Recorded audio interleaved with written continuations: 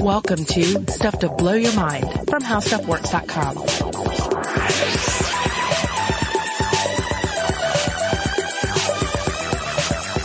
Hey, welcome to Stuff to Blow Your Mind. My name is Robert Lamb. And I'm Joe McCormick. And today we're going to be looking at understanding, a little bit of the gaps in our knowledge and our metacognition. And it's going to be the first part of a two-part episode on the illusion of explanatory depth. So if you like this one, you should also definitely come back for the next episode we release next time, which will be a follow-up to what we're going to talk about today. Illusion of explanatory depth. So to put that in simpler terms, we're talking about a situation where you think you know how something works. You think you have a working knowledge of the thing, but in reality, you don't. Yeah, and we've talked about the gaps between the feeling of knowing and the actual knowing before. This came up in the episode we did about the tip of the tongue state.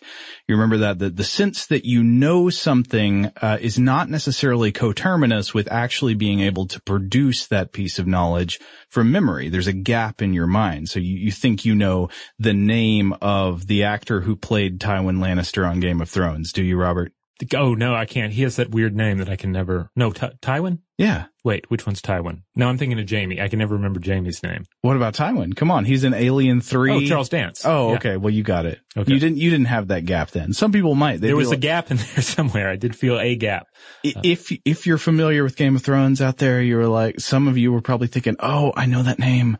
What is it? What is it? It was Charles Dance. Okay. The other possible gap there is you hear Tywin and then is it Tyrion? Is it Tywin? There's some more names. Well, I picked, character actors often fall into this category. The character, right. The actors you've seen in tons of movies throughout the years, they become that tip of the tongue name where you know the face, you know some movies they've been in, you know the name, but you don't know the name at the moment. It's just that guy. Oh, what's that guy's name? Yeah. And so there's this gap. There's this feeling of knowing, and there's the gap between the feeling of knowing and the actual knowing itself.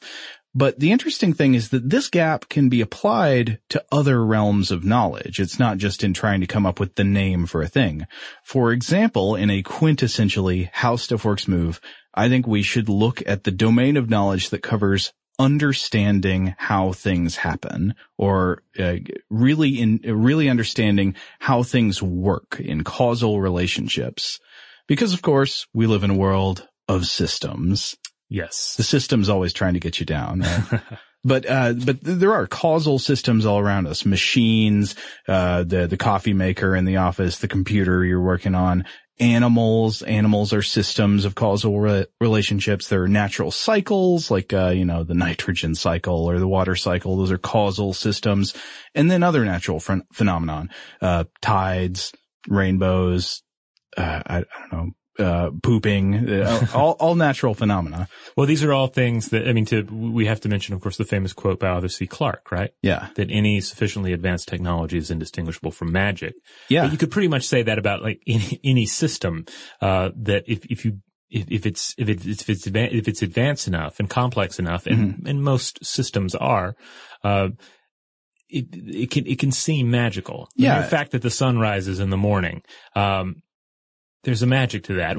We've observed it as magic and felt it as magic since time out of mind. We sometimes are, even though we have the actual scientific explanation for what's happening, you still also have this magical version of the event paired right beside it on the shelf in your mind. Oh, totally. I mean, we have strong intuitions to give magical or kind of fuzzy causal relationships. And it's funny because one way of interpreting the idea of magic or the supernatural is it's just causal indeterminacy, right? Like, what do you mean when you say something happened by magic or something happened with a supernatural cause? It just means that the cause, essentially you're saying, well, the cause isn't clear. It's just kind of like getting vague about what it means to be a cause. I like this. My son, who's almost 5, we try to explain how things work to him, as one should. But he also has this concept of magic, but it's a very loose concept. So the other day he had a new helium balloon, and it was one of those fancy shiny ones that you get, what's the material? Mylar? Yeah, Mylar. So it was a Mylar balloon. So it was lasting longer. He's used to getting these cheap balloons and the helium goes down and they're on the floor. But this one was floating the next day and he said, hey, my balloon's still floating. Is it magic helium? Which I think was maybe like his definition of magic is more in line with what you just said. There's a mystery there. Like he knows that this helium is not behaving like normal helium that he's encountered. Yeah. And he has no other explanation for it. Yeah. But yeah, so you don't have to at that point explain how the magic does what it does. If you did, it would sort of stop being magic. Right. But yeah, so there are these systems all around us. We sort of naturally feel like they're magic, but we can come to understand the causal processes that sustain them and that make them work. But as we've said, understanding and the feeling of understanding are actually separate things. And whenever you've got two different binary variables like this, I think it's interesting to try to make the grid table, where you've got one binary on a column and one binary on a row. So you can think of things that we understand and that we don't understand. And then you can think of things that you feel like you understand or that you don't feel like you understand. Mm-hmm. So there are things that we understand and we feel like that we understand them, like a hammer. Yes. You think you get it. You really do get it. Yeah. There's some very simple physics involved here. There's a definite, causal, process going on. Yeah. Then there's, maybe how microprocessor engineering works. That's one where you probably don't understand it and you probably feel like you don't understand it. Right. This is one of those where you have a problem with your computer and you tell your tech guy or gal, you say, it's all magic to me. I don't know how this works. Can you help me fix this problem? Right. So those are the ones where our understanding and our feelings are basically in agreement. But what about the other two boxes? What about things that you understand, but you don't feel like you understand? This can actually happen sometimes, and I think it's often the starting place of a Socratic dialogue. Or if you ever, the Socratic teaching method is where instead of telling students what to believe, you ask them questions and sort of lead them to understand that they already knew the answer, but they just didn't know how to articulate it. Okay. And so in that case, the child already understands. They just didn't know how to put the answer with the question in context. But then there's the other box, the things you feel like you understand, but you don't actually understand. And the research we're going to talk about today is addressing how there is tons of stuff in this box. Mm-hmm. This box is filled to the brim. Toilets are probably in this box for you. What do you think? Unless you're a plumber or you've really done some work on your toilet, I bet toilets are in this box. Yeah, I mean they're fairly complicated little mechanisms, despite the fact that they maybe haven't by and large advanced as much as they should, because it's kind of one of those technologies that we tend to think, all right, it's good enough, and we don't want to put too much extra thought into its design and function. Yeah. Here's another one. What about mirrors? Mirrors is a great one. I love this example. I think I've brought it up before, but I think it's a perfect example of an everyday object that we take mostly for granted, but that is ultimately this insane, freaky mystery in our lives. Uh-huh. Really, it's amazing that we don't just run around constantly smashing them like maniacs. I think you, like me, love a good creepy mirror story. Oh, yeah. Like a haunted mirror. What's the Stephen King one? The Reaper's Image? The Reaper's Image. Fabulous short stories. One of his best, in my opinion. And there are tons of them. Lovecraft wrote one. Clark Ashton Smith wrote one. You could probably fill an entire book with just creepy mirror stories, and then I would buy said book. But wait a minute. Of course we understand how a mirror works. It's easy. It just, like the light goes in and then it comes back, right? Well, yeah, we think we have it under wraps, right? Because we encounter them all the time, and we have this sort of ubiquitous environmental knowledge of them. But when we're put to the test, the opposite seems to be the case. We don't really understand how they work. And I think this is why we have all these fictional tales about weird, creepy mirrors, because we need that cultural release valve, that psychic release valve for our uneasiness about them. But in terms of just proving this out, there was a 2005 psychological study from the University of Liverpool, and they looked into this, and they asked participants in the study to consider a draped mirror. So it's, like a haunted mirror that's been covered up to keep monsters from coming out of it. And they had to predict at which points in the room they would be able to see themselves if the mirror was uncovered. Okay, so if you really had a solid understanding of how a mirror works, you should be able to predict how you can use it. Right. And they weren't able to do that. They weren't able to, another thing they couldn't do is they weren't able to grasp the fact that your reflection in the mirror is always half your size, because the mirror is always halfway between the viewer and the viewer's reflection. Huh. So they'd be asked how big is your head in that reflection, and they would assume that it was the same size as their own head. Oh yeah, that's what I would have assumed. Yeah, I mean, I really had to read that sentence a couple of times to realize, oh yeah, there is the mirror is halfway between me and the spectral doppelganger. Okay. That has his hair parted on the opposite side. But the study basically revealed that we tend to assume the size of the reflection. We tend to assume that we know exactly how the angles work for the reflection. We're terrible at determining what will be seen in a mirror based on the observer's vantage point. And a major example of this is the Venus effect that we see in so many paintings. What is that? Okay, so you have Venus in the painting. Uh-huh. Venus is looking at her face in a mirror. And we're looking at the painting, and we see Venus's face. Okay. But if she's looking at her face in the mirror, how does that work? It's like next time you're watching a TV show or a movie and there's a scene with a mirror, overanalyze it. Oh yeah. Really think about where's the camera? Yeah, where's the camera? What are they looking at? It really begins to open up your eyes to the fact that wow, I was completely hoodwinked by this, and maybe I don't have the firmest idea of the optical scenario going on here. Slightly related. Also, anytime you're watching a movie where there's a mirror on the lid of a medicine cabinet and the person opens the medicine cabinet and then shuts it, be prepared to see another face in the mirror behind the person when they shut the lid. It happens every time. You know, one more just very quick optical example is just sight itself. I think we've touched on this. The idea that sight is something that leaves our eyes. Oh yeah, it's yeah. like laser vision. This is one of those things, like I talked about earlier, where we have this magical, unrealistic idea of how it works. Yeah. And even if you have the realistic idea of how it works, the idea that light is entering your eyes, you still end up thinking about the world in terms of the fictional scenario. I think that's sort of a different gap, because I think most people do know, really, they know that the light is entering the eyes, that nothing's going out. But you're talking there about the difference between what we know and what we feel. Yes. Yeah.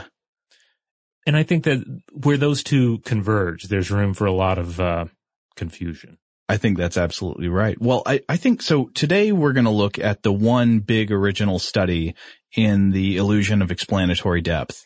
And then in the next episode, we're going to look at some takeaways and some applications from it. But so I guess we should get into the study itself, right? Yeah. Do you want to take a quick break before we get into it? I want to take a quick break, Joe, and then when we come back, let's get into this study.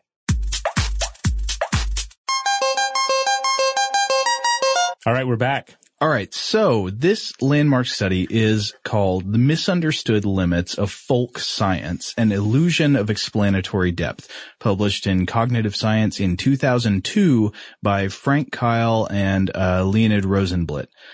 And so they start by discussing the idea of folk theories. Have you ever heard this concept before, Robert? Folk theories or folk science? Yeah, this is just kind of it's like folk medicine, right? There's not necessarily any science to it. It's just kind of the general understanding of how something works or how it's supposed to work. Yeah, it's what we come up with when our methods are not rigorous, essentially. It's what we all do sort of intuitively all the time. And so they say, sort of a theory can be defined as a system of ideas that are designed to explain something observed. The theory gives an explanation. And theories are a totally common feature of science and of everyday life. We use theories all the time. They might not be good or correct theories, but we're constantly having theories about the explanation of the workings of objects and systems. A great example of this is that blue blood in your veins. Oh yeah? Do you have an explanation for that? Well, there's no, Well, it's because it's deprived of oxygen, yeah. Right? Isn't that why it turns blue? That's not correct, is it? No, it's not correct, but it's one of those that is often thrown out there, sometimes by very intelligent people. I don't mean to mention any of these as an example of intellectual failing, but they pick up steam, they're passed around, and it's easy to go through life thinking that they're true. No, and that connects to another thing we should say. This episode's going to be all about our cognitive limitations and failures and overconfidence in what we know, but this isn't to say that people are stupid or, we're not accusing the people featured in the studies or people in general of being dumb. It's just good to reckon with what the mistakes human brains usually make are. Yeah, human brains make mistakes continually. And, the best you can do is be aware of the limitations. But one of the things about these folk theories is that they often feel like they explain more than they actually do. Take the blue blood in the vein. Mm-hmm. That seems intuitive. What if you believe that, okay, I'm looking at my veins and they're blue and it's because the blood turns blue? What if somebody asked you to write down an explanation of how that happens? That's where it gets tricky, right? Then you'd start being like, well, wait, so I'm trying to write the steps down. So the blood is deprived of oxygen and turns blue. How does that happen? You'd start encountering gaps in your knowledge.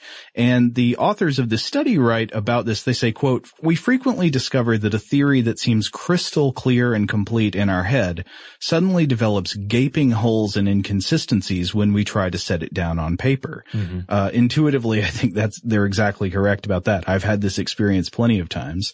Or not even on paper. Robert, you've had this experience too. I know I have. Here in the podcast studio, mm-hmm. in the middle of a podcast, maybe a tangent comes up where you briefly want to explain how something works that's not central to your research. And you think you do, so you just start talking. And you get a sentence or two in and you're like, what? Oh, wait a minute. Yeah. I thought I understood that when I started talking, but now that I'm saying the words, I don't actually know how this works. And you have to stop and figure out, okay, what am I going to do now? You have to make that decision. Do I own up to the fact that I really don't know what I'm talking about? Am I going to make everybody wait while I read about this for 15 minutes? Yeah. Or do I just plow ahead and somehow weasel my way out of it?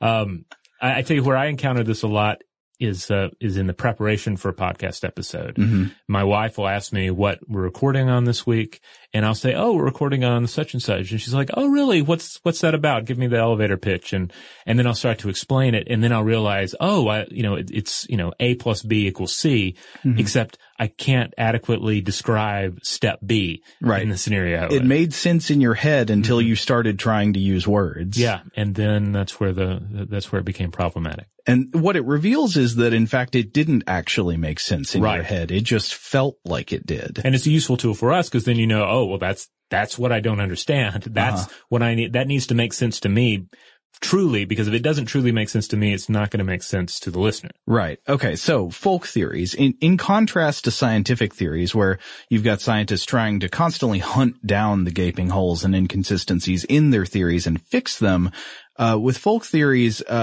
the explanatory systems are sort of produced in the minds of lay people by non-rigorous processes. And so if you're not a telecommunications engineer, you probably have some kind of folk theory about how your cell phone works, right? You've got some basic skeletal idea of, well, there's a signal in the phone. Maybe, it's electromagnetic radiation that goes from the phone, from the antenna part, maybe, or the antenna's hidden inside now, but it goes from part of the phone to a tower. Does it go to a satellite? I don't know. It goes to the cloud. Right. That's a big one. And I've been guilty of this too. Not really stopping to realize, oh wait, the cloud, like I know that there's not an invisible Wonder Woman's airplane type computing system floating in the sky. Mm-hmm. And yet somehow I fall back on that idea. Perhaps out of a lack of desire to understand the details mm-hmm. of our telecommunication system.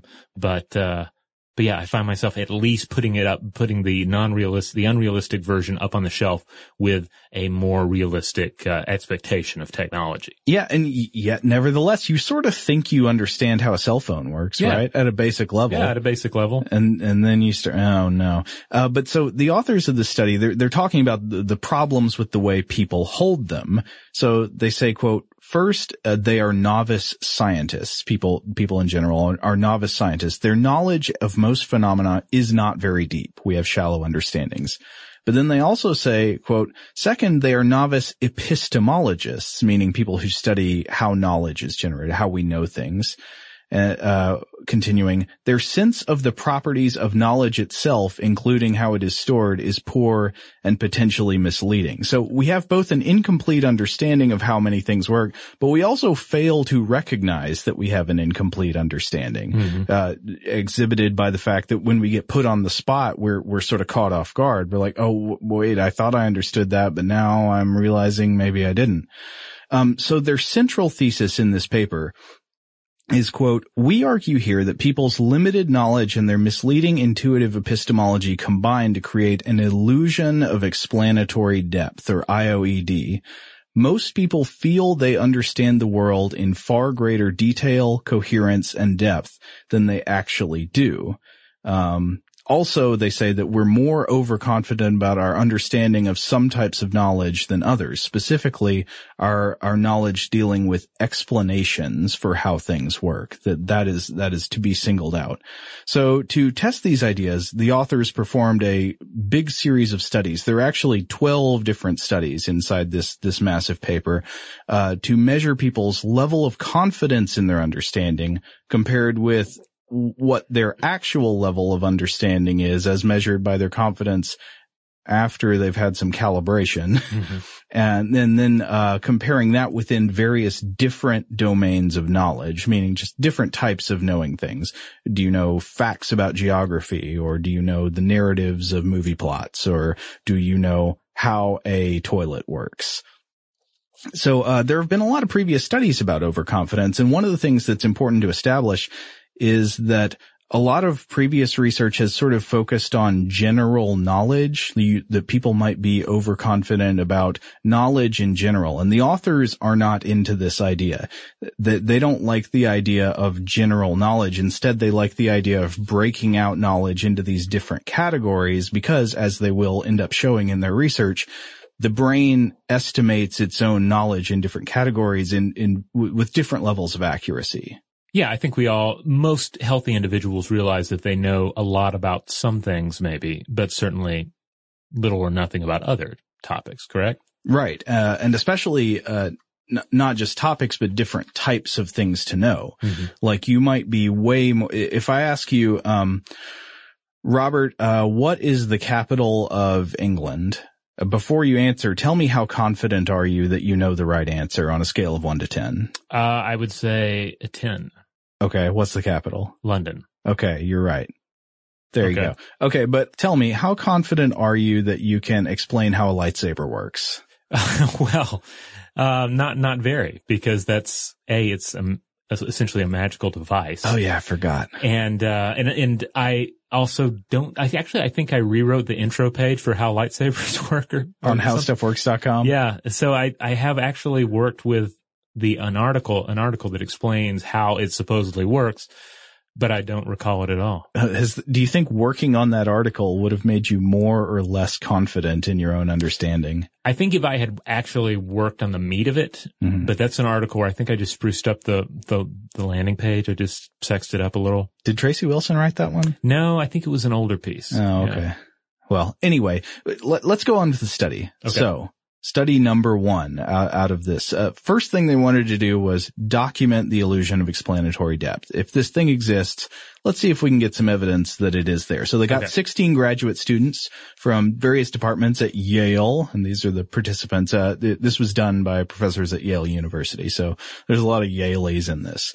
And the test dealt with their ability to explain how a bunch of devices work. So participants were given instructions on how to rate their level of explanatory knowledge of a device on a scale of 1 to 7 with the help of a couple of examples, a GPS system and a crossbow. So with the example of a crossbow, basically a 7 means you know all the parts and you know how all of them work together to make the device work. You know all the causal relationships.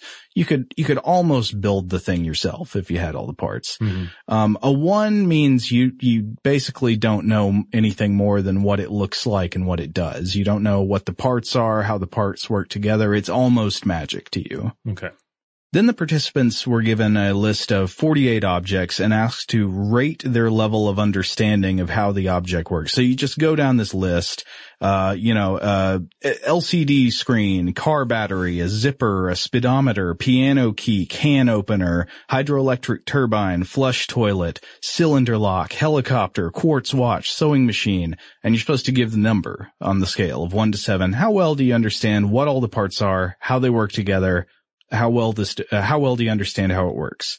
And just to use a little terminology because it'll recur throughout all the different studies here, this first rating is known as T1, this thing they give on the first questions. Their own self-rating of their explanatory knowledge of each item is T1. Okay. And then in the next phase, the students are asked to write a detailed explanation for half of some of these items in the test category, to explain in detail how a sewing machine works. So you rated maybe a 4 on how well you know how a sewing machine works. Now we need you to explain it step by step in words. And then they wrote that detailed explanation. Then they were asked to rate their initial understanding again. So now that you've written that explanation, how well did you understand it to begin with? Then they were given, and that rating is T2. Then they're given a diagnostic question. For example, if one of the items they had to explain was a cylinder lock, the diagnostic question might be, do you know how to pick a cylinder lock? And this question is designed to force the person to think even more about what the parts are and how they work together. And then after the diagnostic question, they're asked to rate their initial understanding yet again. How well did you understand it to begin with? And then finally, the participants got to read a brief explanation written by an expert of how these items worked that they explained. And these expert explanations came from a CD-ROM titled The Way Things Work 2.0. I was hoping they'd use some vintage How Stuff Works articles. No, alas. It was 2002. How Stuff Works existed then, but we were not here. Anyway, after reading these expert explanations, they had to rate again how well they had initially understood the device and then how well they understood it now after having read the explanation. So what are the results? What does this graph look like? You start with your initial guess and then you get adjusted by having had to make an explanation, answer a diagnostic question, and then read an expert's explanation. Well, the graph forms a kind of U shape or an inverted bell shape where initially the students rate their level of understanding really high or relatively high, not necessarily really high.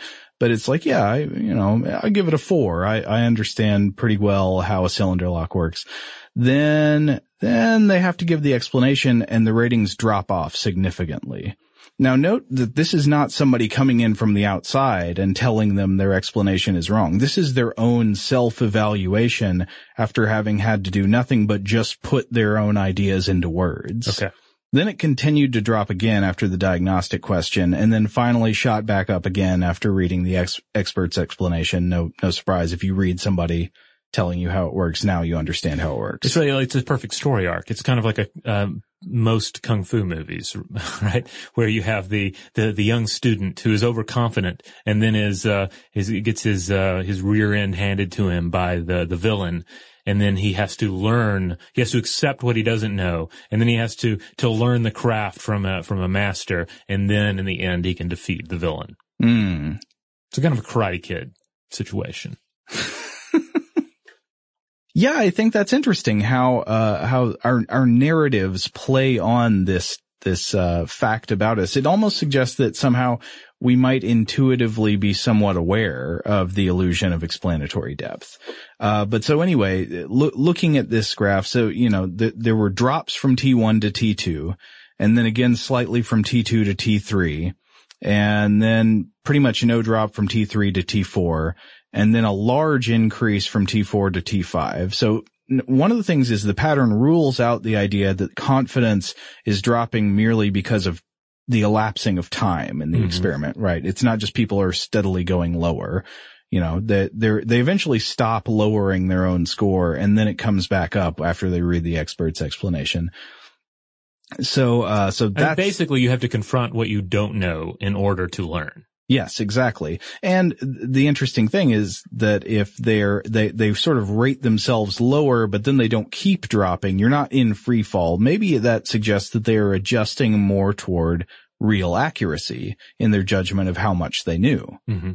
There's also an interesting note that they have, though this is not quantified data, but this is just sort of a subjective report from the debriefing. Afterwards, they'd talk to the people who were in the experiments, and many participants subjectively said they were surprised and felt humbled by how much less they knew than they'd originally assumed.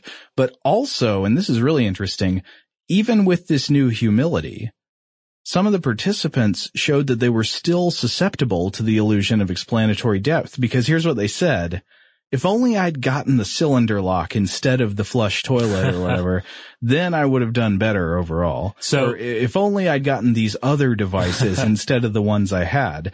And the experimenters say this judgment seems unlikely to be true, given that the average level of performance on the two different device sets used in the test was pretty much identical. Okay. So to use the Kung Fu advantage, it's like the young, foolish hero enters into combat with the villain and is defeated in a sword fight. And then afterwards he's like, oh my goodness, I really didn't know how to fight with a sword after all. If only he had fought me in judo. Right. Then I would have taken him out like that. But what if everybody else said that about judo, and this guy has defeated everybody in judo also? Yeah. I mean, if he's wrong about this thing, then is it true that he's right about everything else? I would doubt it. Well, it is if he's very special. Well, maybe he's very special. But yeah, it shows this, you still have the blinders on. Mm-hmm. You've been humbled on this one category, but you're still susceptible to the illusion of understanding in all other aspects of life. Yeah. If only I'd had the toilet, then I would have been golden. Okay. Anyway, so established here, but this is a pretty small sample, 16 grad students, also Yale grad students. That's a pretty rarefied group to draw from. So we need to do some more experiments of the same type to try to replicate the results. So they did another one, study number 2. They repeat the same experiment, same conditions, with a larger, younger sample, a group of 33 Yale undergrads. Undergrads from the same school were picked because, in the words of the authors, quote, conceivably, graduate study leads to an intellectual arrogance, and the illusion of explanatory competence might be less in undergraduates who are still awed by what they do not know. There were some parts of the study where the writing was a little cheeky. Mm-hmm. I appreciated it. But the thing is, it replicated, basically. It got very similar results, producing the same pattern with respect to the responses over time.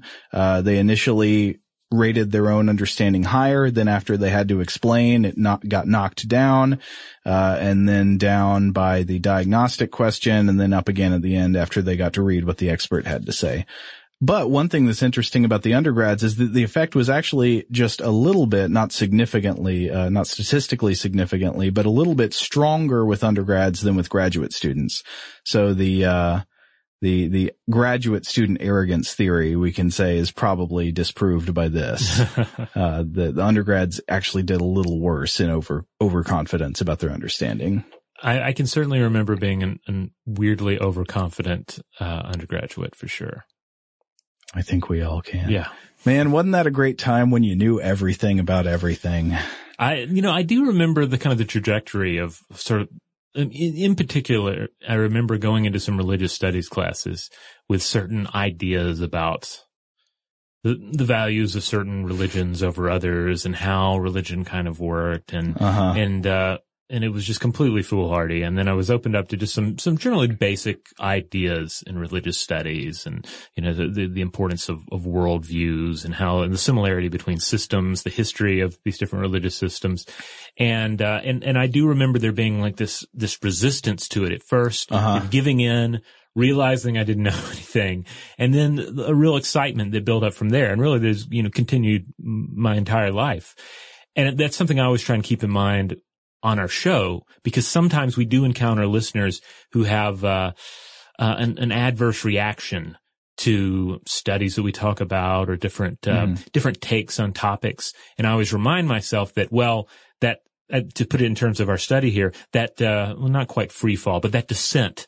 that occurs doesn't feel good. It doesn't feel. It can feel it's a fearful situation at times. Yeah, and it's humbling. It's humbling. And it's in the process of being humbled is not necessarily enjoyable. It's like being beaten by the villain in a karate movie in the first act. But the true wise person seeks to be constantly humbled by what they don't know. I agree. I am humbled week in, week out by the things I don't know. Oh, so how wise are you then, Robert? That's the thing. I admit that I am not the wisest guy in the room, but I'm willing to admit that there are a lot of things I don't know, and I'm continually hungry to fill in those gaps. As we should all be, sir. Yeah. Okay, so back to the study. So we've looked at one sample and then a larger sample of undergrads. Maybe we need to look at a different university. Maybe Yale students are just generally more arrogant about their own understanding. So they figured they should try this at a different university. 16 students from a regional, less selective state university were given the exact same experiment. And they judged the selectivity by comparing the students' SAT scores. The students at this other university had an average of 540 points less on their combined math and verbal. And the result was the pattern of results was very similar to the first two studies. A steep drop off in confidence after being asked to explain what you thought you knew, and then rising confidence and new understanding after reading the expert explanation. In fact, though the overall pattern was similar between the Yale students and the students from this other university, the students at the less selective university actually showed a slightly stronger illusion of explanatory depth effect, mostly due to the fact that their initial ratings of knowledge were about a point higher than those of the Yale students. And so the results of the first two studies were basically replicated. But basically you could roll out various different interpretations of what this means, though, yeah. Right? I mean, again, because we're all susceptible to this, I think we should try not to put judgment, moral judgments on people's, I know I said arrogant a minute ago, because I think the authors were being a little bit cheeky when they were talking about Yale graduate arrogance. But yeah, it's not that you're a bad person if you overestimate how well you understand the workings of a toilet.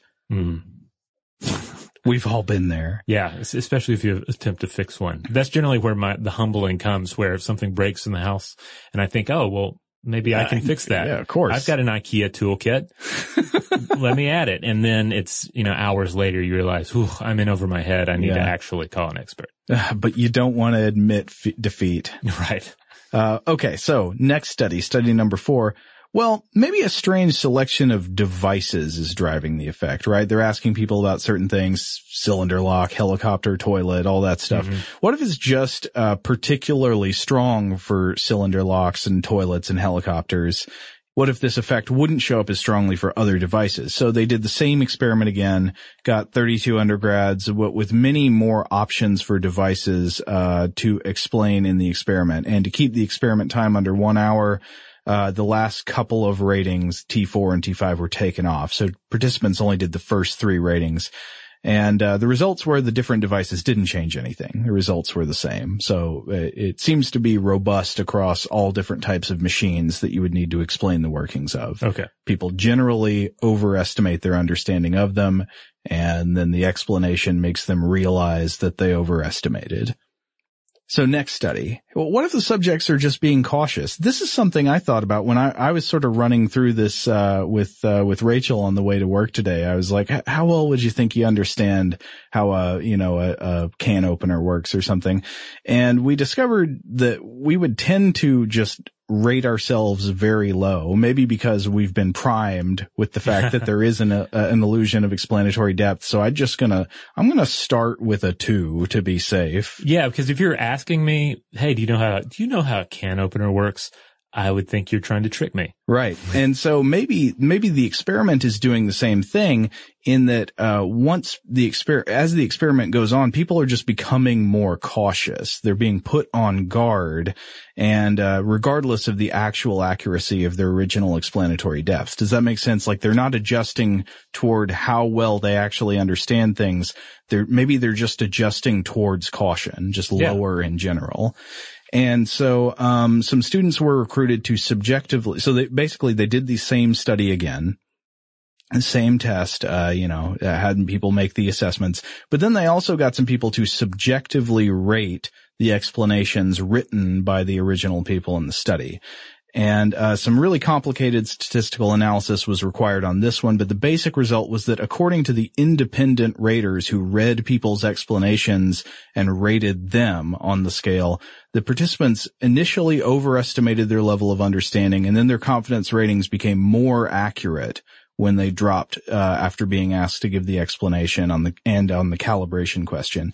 So this seems to rule out the idea that people are just becoming more timid or more modest or cautious as the ratings go on through the test. According to some independent judges who come in and said, "Oh, wow, this explanation of a can opener is a 2."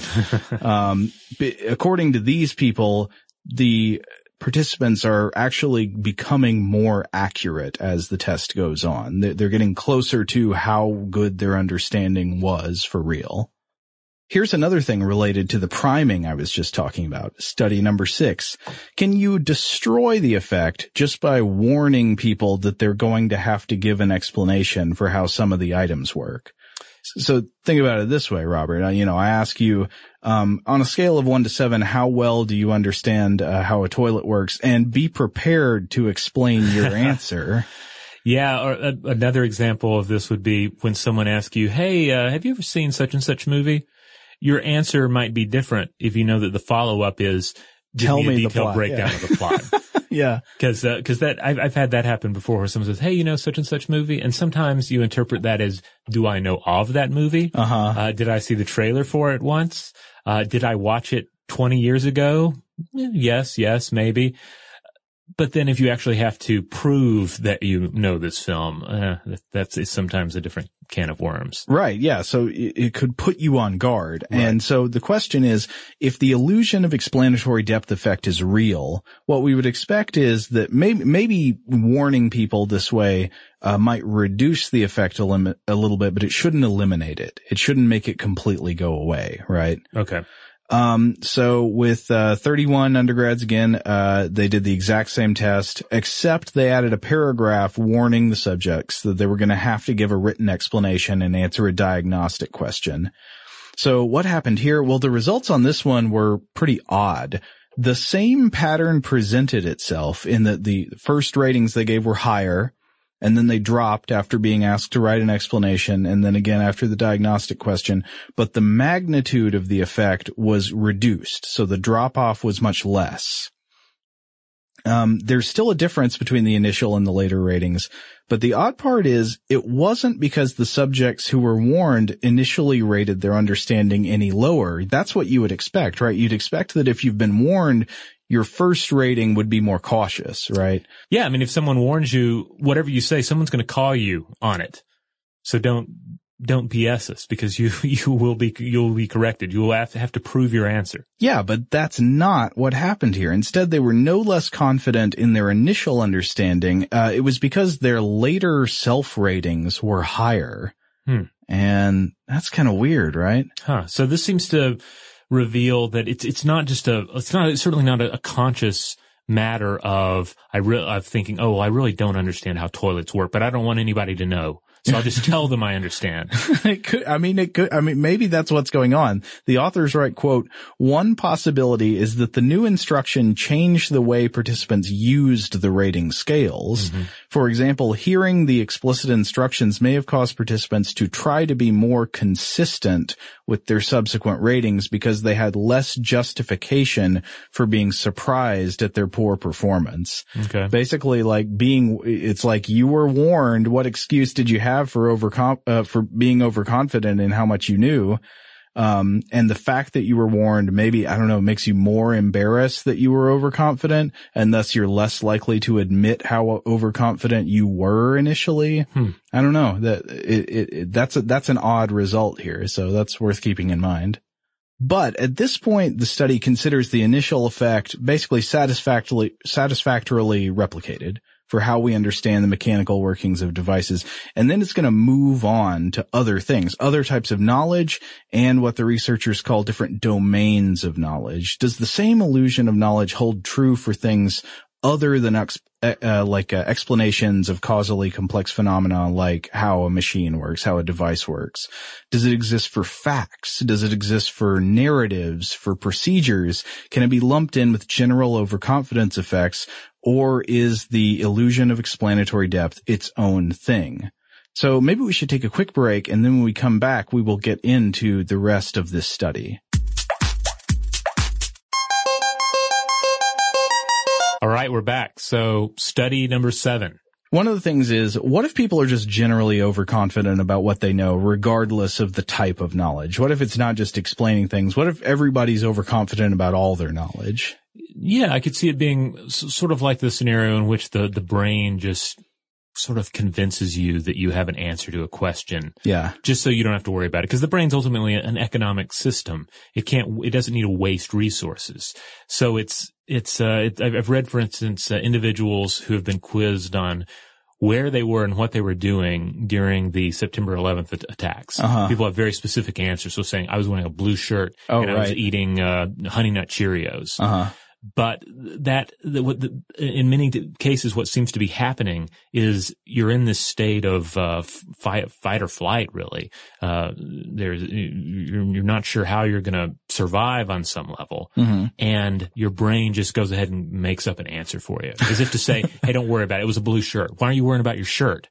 There's this awful catastrophic event taking place. Don't worry about the cereal. Bam, I'll just check something off. Don't even fret." Yeah, I've heard about this too, like memory confabulation in these like momentary memories, the flashbulb memories from some big event in your past. Yeah. So it's like if I go into the bathroom and on some level I'm thinking, do I know how a toilet works? My brain is kind of saying, yeah, you know how a toilet works. You use the restroom in it and then you flush it. Obviously. Yeah. Don't worry. You've got other things to do. Stop worrying about the toilet. Okay. So let's test some basic geography here. So specifically what they did was naming the capitals of countries around the world. Experimenters, they came up with a list of 48 countries, and they split it roughly in thirds between countries where it's easy to know the capital, or at least where you would expect American students to easily guess the capital. Okay. How about England? We hit that one already. London. You know, man, genius here. Then the ones where they were moderately likely to know the capital, and then the ones where they were very unlikely to know. So split into thirds. Robert, what's the capital of Brazil? Oh, this one, it's like Brasilia. My Portuguese is not good. You are correct. I was hoping I'd trick you into saying Rio de Janeiro. Oh, well, this is, you would have caught me with various states, for sure. Because, you think of what's the most famous city from that country or U.S. state, and then you assume that's the capital. If I recall correctly, the Brasilia Rio de Janeiro confusion is actually a major plot point in one of the I Know What You Did Last Summer sequels. What? Which I am here publicly admitting that I've seen. Oh, wow. But then also, here's a hard one. What's the capital of Tajikistan? Yeah, that one is one that I probably should have a leg up on that one because I took, because I remember taking a course in college about former Soviet states in that region. I'm drawing a complete blank on that one. I think it used to be called Stalinabad, but now it's Dushanbe. Okay. But yeah, anyway, so participants, 52 college undergraduates, and they were first shown a list of all the countries. So here are all the countries you're going to have to know the capitals of. Go down and rate them on the same 7-point scale. Rate your confidence in how well you know the capital of all these countries. And then they're asked to actually list the names of capitals for half the countries and then asked to re-rate their knowledge. So essentially it's the same thing, except instead of giving an explanation of how something works, you're just listing the capital. Then they're told the real names of the capitals and asked to re-rate their knowledge. So what are the results here? Well, compared to a combined group from studies 1 through 4, and the authors justify combining them into one group in their discussion, the students who were tested on the facts showed a different pattern in the same direction but with less magnitude. So confidence dropped off significantly between the first and second rating. So after people had to answer the questions, they were less confident.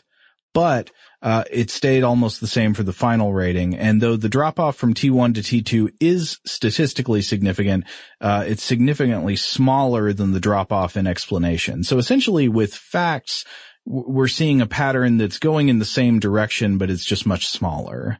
The line graph shows a slight decrease, but it's closer to being flat than the graph line for the device explanations.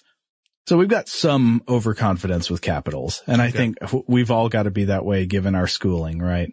How many capitals did you have to learn in school? Why do they do capitals? I remember exercises where we had to, of course, remember the states and their capitals, but I also remember just a lot of geography quizzes that had no substance to them. Yeah. Like you'd have to memorize all the nations of Africa. Mm-hmm. And yes, some of the nations you were learning about, everyone's learning about Egypt. Everyone's learning something about South Africa. Mm-hmm. But then there are all these other African states. You're not even asked to know anything about them, just except for their name. And so they're useless facts because there's no substance behind it. Yeah, I feel like it would be much more useful if you're doing that instead of learning capitals to learn like primary languages, main ethnic groups, and main exports. Yeah. But I guess there's only so much time in the day. Then again, I guess I won't complain when I don't know. It's good being able to produce a capital. You still get that third grade rush. Oh yeah, I did it. Brasilia. Okay. So next test, study number 8. Let's look at a different domain of knowledge. So we've looked at explanations for causal phenomenon with devices, and we've looked at facts. What about procedures? So this type of knowledge in a way is very similar to explaining how devices work. It involves explaining how you do something. Okay. How do you tie a tie? How do you bake chocolate chip cookies from scratch? How do you drive from New York to New Haven? This makes me think of all the wonderful WikiHow explanations out there, often with pictures. Oh man, that explain and yet don't explain the thing you looked up. Those things are my favorite. Mm-hmm. Looking up obscure eHow articles used to be one of my favorite games on the internet. The best one I ever came across, I swear this is true. It was an eHow article. I think it doesn't exist anymore, but it was called How to Pray for Money. Oh, really? Yeah. For money. So it would be like, it had instructions. Kneel, pray, ask for money. Uh-huh. Yeah. Well, I think it was actually kind of complex because it was like recognize that money might not be the most important thing. That was like step number 5, I guess. Okay. Well, these are the kind of things that I guess occur when writing assignments are going out, lickety split, based purely on, search engine terms, right? Right. Okay, so this part, so they're going to run the same test they've done before, all the same rating steps, everything's the same, except instead of explanations, it's going to be, how do you do this? Here's a procedure, write down the steps and what order they come in and how they work together.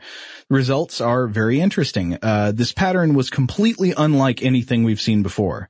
So instead of the ratings dropping off between T1 and T2, your first guess and then your adjustment after you have to write the answer out, the ratings actually showed a slight but statistically non-significant increase from 1 to 2. And so after you have to give an account of how to bake chocolate chip cookies, you're actually more confident in your knowledge than you were before you wrote down the steps. And I thought that was interesting, but it also sort of matches. I can see how that would be true. Like you think you probably know how to do something, then you write down the steps to do it. Mm. And looking at them there, you're like, oh yeah, I was right. I knew. And so you're a little more confident. Yeah, especially if it's something you've never, look, chocolate chip cookies is an example. Like so often you're going off a recipe. Yeah. Or at least I'm not being a real baker. So I'm going to look up the recipe and then I'm going to follow the recipe with no intent of memorizing it. And then afterwards I may be able to recall those steps and list them out and say, all right, that looks accurate. But then if I actually take that list and compare it to the recipe, I'm bound to have left out some like key steps. Yeah. Well, like baking them or something. I don't know. Like, licking the raw egg laden spoon a lot. That part I got down. Oh yeah. So the authors also report again, this is some non-quantified information, but just some, post-test debriefing. They report that the students didn't show any of the now characteristic surprise and all the other stuff, after the test, they'd be like, wow, I can't believe how much I didn't know. Instead, they seemed perfectly aware of how much or how little they knew about how to do things. On the other hand, I guess, I would say this isn't really all that surprising. our mental process of remembering how to do something is very different from our mental process of remembering how something external to the self works, because when you're remembering how to do something, it's usually a first-person memory. You picture yourself being the thing doing the thing. Yeah, often it's like an unlanguaged experience. I've had this experience with Legos recently. Cause I'm building Legos with my son. Haven't built anything out of Legos since I was a kid. And I'm realizing that I'm sure there are industry terms for all the different blocks and the sizes of blocks, but I do not know what those terms are. So of course the instructions are wordless. So I don't have or I have very little language to describe the steps that are taking place. But I can picture myself doing it. Yeah, and there are also plenty of things where there's like something you know how to do through muscle memory that would be difficult to put into words. Like, could you explain the steps of how to ride a bicycle? Right, or a big one is tying a long necktie. Yeah. But like I can tie one on myself. I cannot tie one on another person. And you see this all the time with people where if they're going to tie a tie for someone, they have to wear it themselves. Huh. Well, at least that is interesting, and I think that's true in my experience, but it does not seem so much borne out in these results. It seems like people are, or maybe actually it's not that people were perfect at being able to explain how to do procedures. They were just very accurate in predicting how well they would be able to explain them. Okay. Because it's based on an actual memory of doing the thing or trying to do the thing. Yeah. Okay. So next study. What about a different type of knowledge? We've looked at facts. We've looked at procedures. How about narratives? Oh. One of my favorite things to recall is what happened in that part in Big Trouble in Little China after the monster first pokes his head out. I don't know. Anyway. So, recalling a narrative. If the plot of a narrative is basically realist in terms of genre, you're not talking about El Topo or something. Mm-hmm. There is a causal logic to the events that take place in it, right? In the sense that a narrative, like the plot of a book or a movie, is a kind of machine. It's a structure built out of causal relationships that can be labeled, explained, and summarized. So let's look at the machine of movie plots. 39 students were given a list of 20 popular movies, selected to be things college students were likely to have seen. I think Forrest Gump was one of them. And they're asked which of the movies they had seen and then asked to rate their understanding of the plots of 5 of the movies they'd seen. And then after their T1 first ratings, they had to describe each of those 5 plots and then re-rate their original understanding. So it's the same procedure we've seen the whole time, except instead of explaining devices or procedures, it's plots of movies. And then finally, they read reviews from a professional movie website, or not reviews, summaries of plots from a professional movie review website, and then compared those to what they had and rated again. And the results were that the pattern was closer to the one for procedures than the one for devices. I thought this was interesting because in a narrative, you're recalling a narrative, that's not something you had to do with your body. It's taking that element out, but it's closer to the pattern for procedures. There's no significant drop off from T1 to T2. People were pretty accurate at predicting how well they knew narratives. That's interesting because just thinking back on movies I've seen, like you mentioned Big Trouble in Little China, and I instantly started trying to, in my mind, sort of piece out a timeline of that movie. And it's a movie I've seen a lot and I have a lot of love for, but I think there's some definite holes in my attempt to restructure, at what point they go to the import-export, business there, right. And then they come out and then they go back in, and when did this encounter fall in line? They ran a different study to test different devices just to make sure the device list they had wasn't peculiar. I wonder if they should have run another test with different movies. Like, what if the movies they had were unusually perspicuous and clear in terms of plot relationships? Oh, yeah. Like, say, a romantic comedy. Yeah. Say, like the movie Amelie. Despite the fact that I've seen Big Trouble in Little China far more than I've seen Amelie, I'm far more confident in my ability to just rattle off the plot points and the basic movement of the narrative for Amelie, because one thing follows from another. Yeah. Right. It follows a basic, there's a basic blueprint for that sort of film. And I'm not saying Big Trouble in Little China doesn't follow a very basic blueprint as well. No, I think some kind of random things happen in it. Yeah. You wouldn't necessarily infer from one scene what's going to happen in the next. Yeah, that's a good point. Anyway, so next study. Let's look at one more different type of knowledge. So we've looked at explanations for machines, facts about geography, procedures on how to do things, and narratives from movie plots. How about explaining natural phenomenon? Oh. Natural phenomena are complex causal systems. In a way, they're very much like devices or like machines, except they're not made by humans. But in other senses, they are like that. They have causal relationships, different components that work together, and in the end, they make something happen. So participants were 31 Yale undergrads, and the study was identical to the ones before, except instead of explaining how a device works, you explain how tides occur, why comets have tails, how earthquakes occur, how rainbows are formed, things like that. So just like in the first 4 studies, they gave the initial confidence rating, rainbows, I'm a 6 on rainbows. Then they had to explain how they're formed, yada, yada. And the results were, it's a jackpot. The results distribution from the explanations of natural phenomena were very similar to those for devices.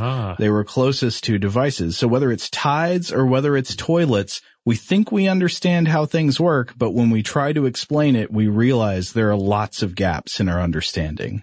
So to summarize the results across all these studies, we've seen that people are significantly overconfident in their understanding of how devices work and how natural phenomena occur.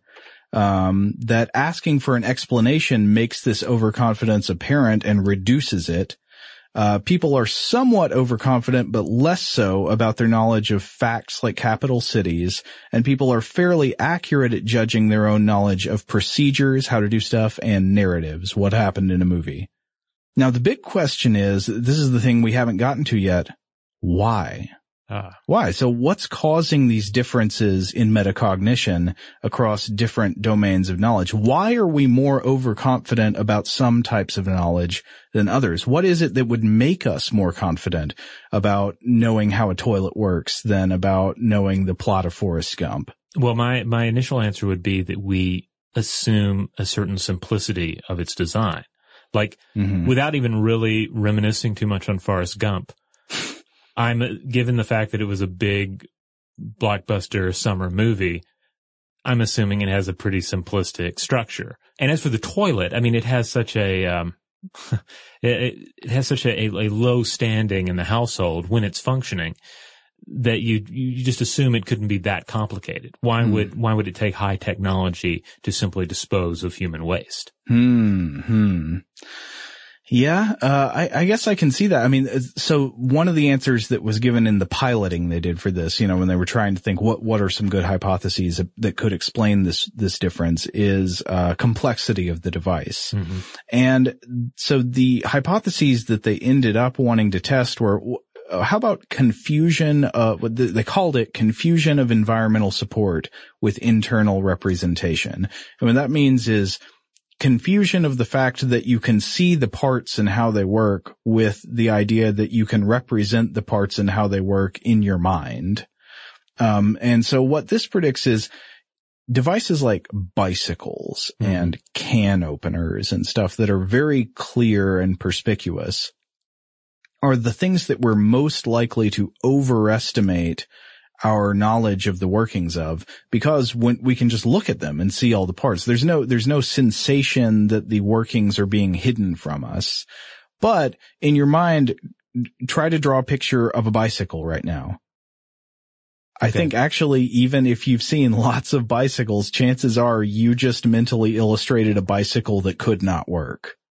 I don't know. I feel a sense of, perhaps false confidence here. Well, maybe. I mean, maybe just because I assembled one, on Christmas. Oh, well, if you've actually assembled a bicycle, then you might be in a different category. But I'm willing to accept that I'm completely foolhardy on this. The bicycle might be, if you've actually worked on them with your hands, it might be more in the procedures category. Yeah, but with an IKEA toolkit. So that caveat, place. Well, I mean, a lot of people would try to draw a bicycle, and then they'd have like a single bar running from the spokes of both wheels, and that would make it impossible to steer the bicycle and stuff like that. Or they'd have the chain running to the front wheel and the back wheel.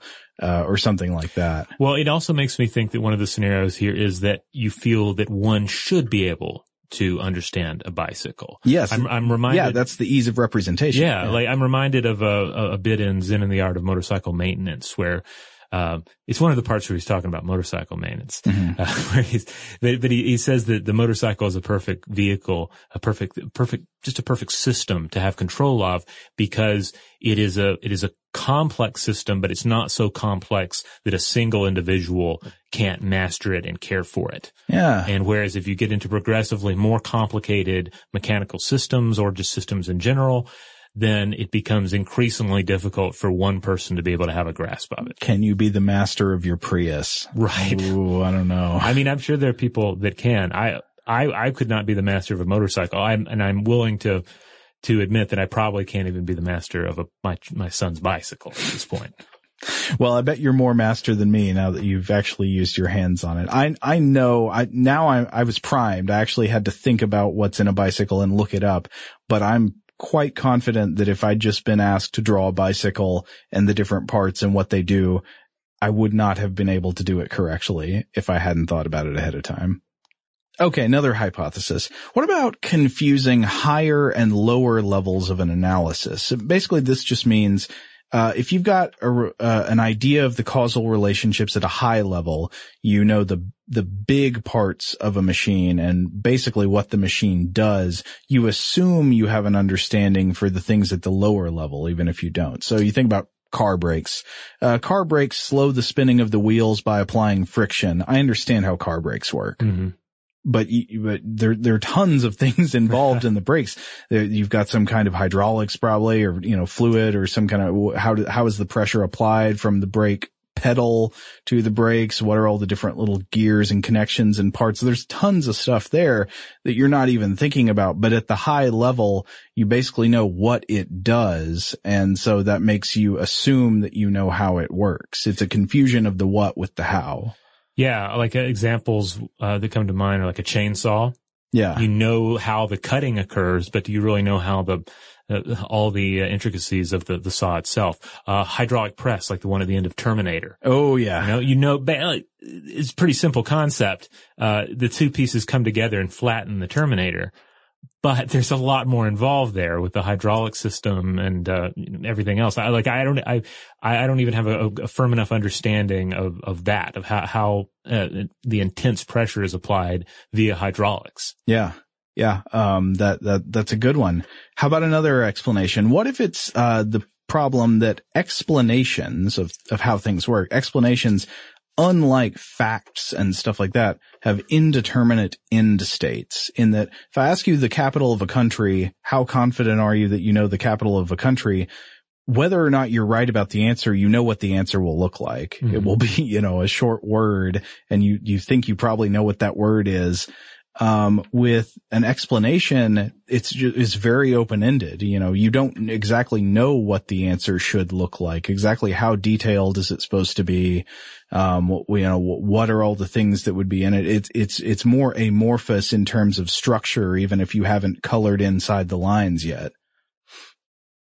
And then the final hypothesis is, what about rarity of production? Robert, here's one where you and I might be different than a lot of people. Not to say we're better, we're probably worse, but most people don't have to give explanations of how things work very often. But we do often have to give recountings of facts, narratives, and about procedures, right? These are things that are common for everybody to explain, but it's not all that common for people to explain how things work. And this may make us overestimate our performance at it. Yeah, I think that's reasonable. I mean, we are in kind of a privileged situation where we are constantly having to confront the things we don't know, and research them and form an understanding for ourselves, and then share that understanding with listeners or readers or viewers, what have you. Yeah. We're practiced enough to know how little we know, hopefully. No, we probably don't know how little we know. We foolishly think we know how little we know, but do we really know? Yeah, we have an illusion of depth of understanding our own ignorance. Yes. Oh man. But hopefully we have a leg up on the situation. That's the main hope. Maybe. Well, we try. Probably fail, but we try. Okay, well, to examine how these figure in, there are a couple more studies. There are two more in this research. So one of them, study number 11, is what if the difference in the different knowledge types is just that some knowledge types are more socially desirable than others? I hadn't thought about that. That's kind of interesting. What if we're more likely to overestimate our knowledge in, say, devices because it's much cooler to know how a toilet works, and thus much more socially desirable, and thus we're sort of internally bluffing on the most socially important categories? That could be possible. So 24 Yale undergrads participated in this. They rated on a 7-point scale how embarrassed they would be if they had to admit they were ignorant about certain things. And the things on the list were pulled from a combined master list of the contents of previous experiments. So you're asked, like, for each item, please rate how embarrassed you think you would be if someone asked you to explain the item and it turned out that you did not have a good understanding or knowledge of that item. So apply what I just said to a flush toilet, the plot of Forrest Gump, how to tie a bow tie, the capital of England, how rainbows are formed. Okay. And the results are that people were the least embarrassed to be ignorant about how devices worked. They were moderately embarrassed to be ignorant about facts, procedures, and natural phenomena. And then this was crazy. They were the most embarrassed to be ignorant about narratives. Huh. Interesting. Because it seems like you would have you'd have the most plausible deniability there. Yeah, you could say, I haven't seen it in a while, or I haven't seen it, or I didn't like it all that much. I guess for college students, having seen certain movies carries a lot of social cachet. I don't know. It's Anyway, so this response pattern does not show a correlation between overconfidence in a knowledge domain and the social desirability of the knowledge domain. People are not bluffing themselves on the important stuff, or they would be convinced they know way more about what happens in movies than they actually do. Last study in this research. So what exactly is correlated with overconfidence? Having established that people are the most overconfident about their understandings of devices and natural phenomena, and ruling out the idea that this is because those domains of knowledge are socially desirable, the experimenters, they were trying to measure what are the other factors that are correlated with overconfidence and understanding. So they returned to our old friends, the devices, the cylinder lock, the flush toilet, the grand list from studies 1 through 4. Now, this tested a lot of different correlates like familiarity with the item, the ratio of visible versus hidden parts, the number of mechanical versus electrical parts, the total number of parts, and the number of parts for which one knows the names. There was a lot of complicated analysis on this one as well. But in the end, the researchers ruled that the visible to hidden parts ratio explained the most of the variation in overconfidence. In other words, a device with visible, transparent mechanisms, in their words, seems to be the most likely to trick you into thinking you understand how it works, when in fact you would discover yourself unable to explain it. So like we were talking about the can opener, the bicycle, things that seem very clear and easy to look at and think you understand are the most likely to make people overconfident in their understanding. They also believe that the results indicate that the, quote, levels of analysis confusion and the label mechanism confusion may contribute to feelings of knowing. So that means confusing the higher level with the lower level, confusing what it does with how it does it at the granular level. And then also knowing the names for parts of a thing might make you overconfident in thinking that you know how the thing works. A little knowledge is a dangerous thing. It certainly is. And I can definitely think of this in like biology. Remember in high school when you learn the names of all the parts of the cell, maybe not high school, I don't know, but some science class you have in school, you learn all the parts of the cell in the human body. Drawing. Maybe there's an art project involved, yeah. And then you think you know how the cell works. Right. No, you don't know how the cell works. Are you a fool? Yeah, I mean, the same can be said of the human body, right? I mean, you learn all these different anatomical parts, the different organs, but to say you know what a liver is a different thing than saying you know how a liver works. Exactly right. So they say in their final discussion, they're thinking about, the explanations for what causes the illusion of explanatory depth. And they're sort of focusing a lot on this idea of the environmental support, being able to look at an object and see the parts and confusing that for an understanding. And I thought this was a good passage. They say, quote, "It would be easy to assume that you can derive the same kind of representational support from the mental movie that you could from observing a real phenomenon." So that's like when you play a movie of a thing in your head, that you could confuse that with the same level of information that you get from looking at the object working. They write, quote, "Of course, the mental movie is more like Hollywood than it is like real life. It fails to respect reality constraints. When we try to lean on the seductively glossy surface, we find that the facades of our mental films are hollow cardboard. That discovery, the revelation of the shallowness of our mental representations for perceptually salient processes may be what causes the surprise in our participants." That seems very plausible to me. Like you try to put together a mental movie of how the can opener works, and you're playing the cartoon in your mind. And because you can do that, you're like, oh, okay, I know how it works. Like I just made the parts work in my mind. So I know what all the parts are and what they do. And it's something about this trick where our imagination is less vivid than we think it is. You're like, I'm picturing it in my head. I can see it in my head. But then you try to explain it and you realize there are blind spots in your own imagination that you do not realize are there. Yeah, our mind kind of tricks us into thinking we filled in all those little gaps. Like I was having a similar situation just with Big Trouble in Little China. Yeah. I feel like my memory of it, when I summon it, is more of just a flash of images and probably leaning heavy on just the film score, just all these different ideas, scenes, and sounds from the film that I have encapsulated as my memory of the film. I think that's true for a lot of movies with me, yeah. And yet, for some reason, people are generally better at predicting how well they'll be able to describe a narrative. So that's one of the outliers for me. I'm wondering what that really means.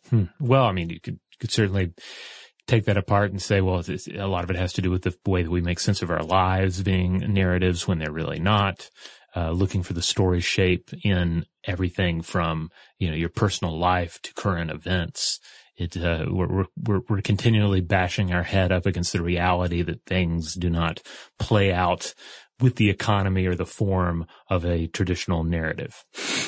Well, unless you have anything else, Robert, I think we should wrap up this first part, and then when we return next time, we can look at some of the applications of the fact that we have an illusion of understanding, an illusion of explanatory depth about the world around us. How can this knowledge be brought to bear in various domains of life? Yeah, we'll consider the children. We'll consider politics. We might even consider zombies a little bit. We'll see. So one thing though I do want to keep in mind about this is that you shouldn't just take this as pessimistic, right? Like, oh, we don't actually understand things as well as we do. How horrible. You could be pessimistic. You could say, why do we know so much less about how things work than we feel like we do? Or you could look at this in a very optimistic way and instead ask the question, how are we so good at surviving in and traveling through and manipulating the world when our models for understanding causal relationships are so skeletal and bare bones? Like, why are we so good at life compared to how absolutely sparse our mental imagery that animates our understanding of the workings of things is? Yeah, and I think at two other positive spins. Hey, if I forget details of the plot and the narrative structure of Big Trouble in Little China, that means the next time I see it, a lot of stuff's going to be new again. Oh. And then, we talked about our own privileged, place of continually exploring new topics and confronting what we don't know and learning more about the world around us. I should also point out, at risk of sounding like I'm pandering, that our audience probably is in much the same boat. The mere fact that you listen to Stuff to Blow Your Mind, that you engage in, educational, infotational, podcasts. Oh, no. It means that you too realize, hey, like for instance, we recently had an episode on butter. Some people might say, yeah, I know how butter works. I'm not going to listen to that. But people who did listen to it, they realized, oh, I think I know how butter works. But if they did an episode on it, then I guess there's more to the scenario than I give it credit. Oh, that I guess there's more moment I feel like is very central to what we do. Yeah. But don't let it go to your head. Robert, you and I, and you out there listening, we're no better. We're no better. We just strive to understand the depths of our ignorance. All right. And if you want to strive to explore the depths of your ignorance, head on over to stufftoblowyourmind.com. That's where we find all the podcast episodes, videos, blog posts, you name it, links out to social media accounts. We're on Facebook, Twitter, Tumblr, etc. But the mothership is stufftoblowyourmind.com. And of course, as always, if you want to email us directly to get in touch about this episode or any other, you can hit us up at blowthemind@howstuffworks.com.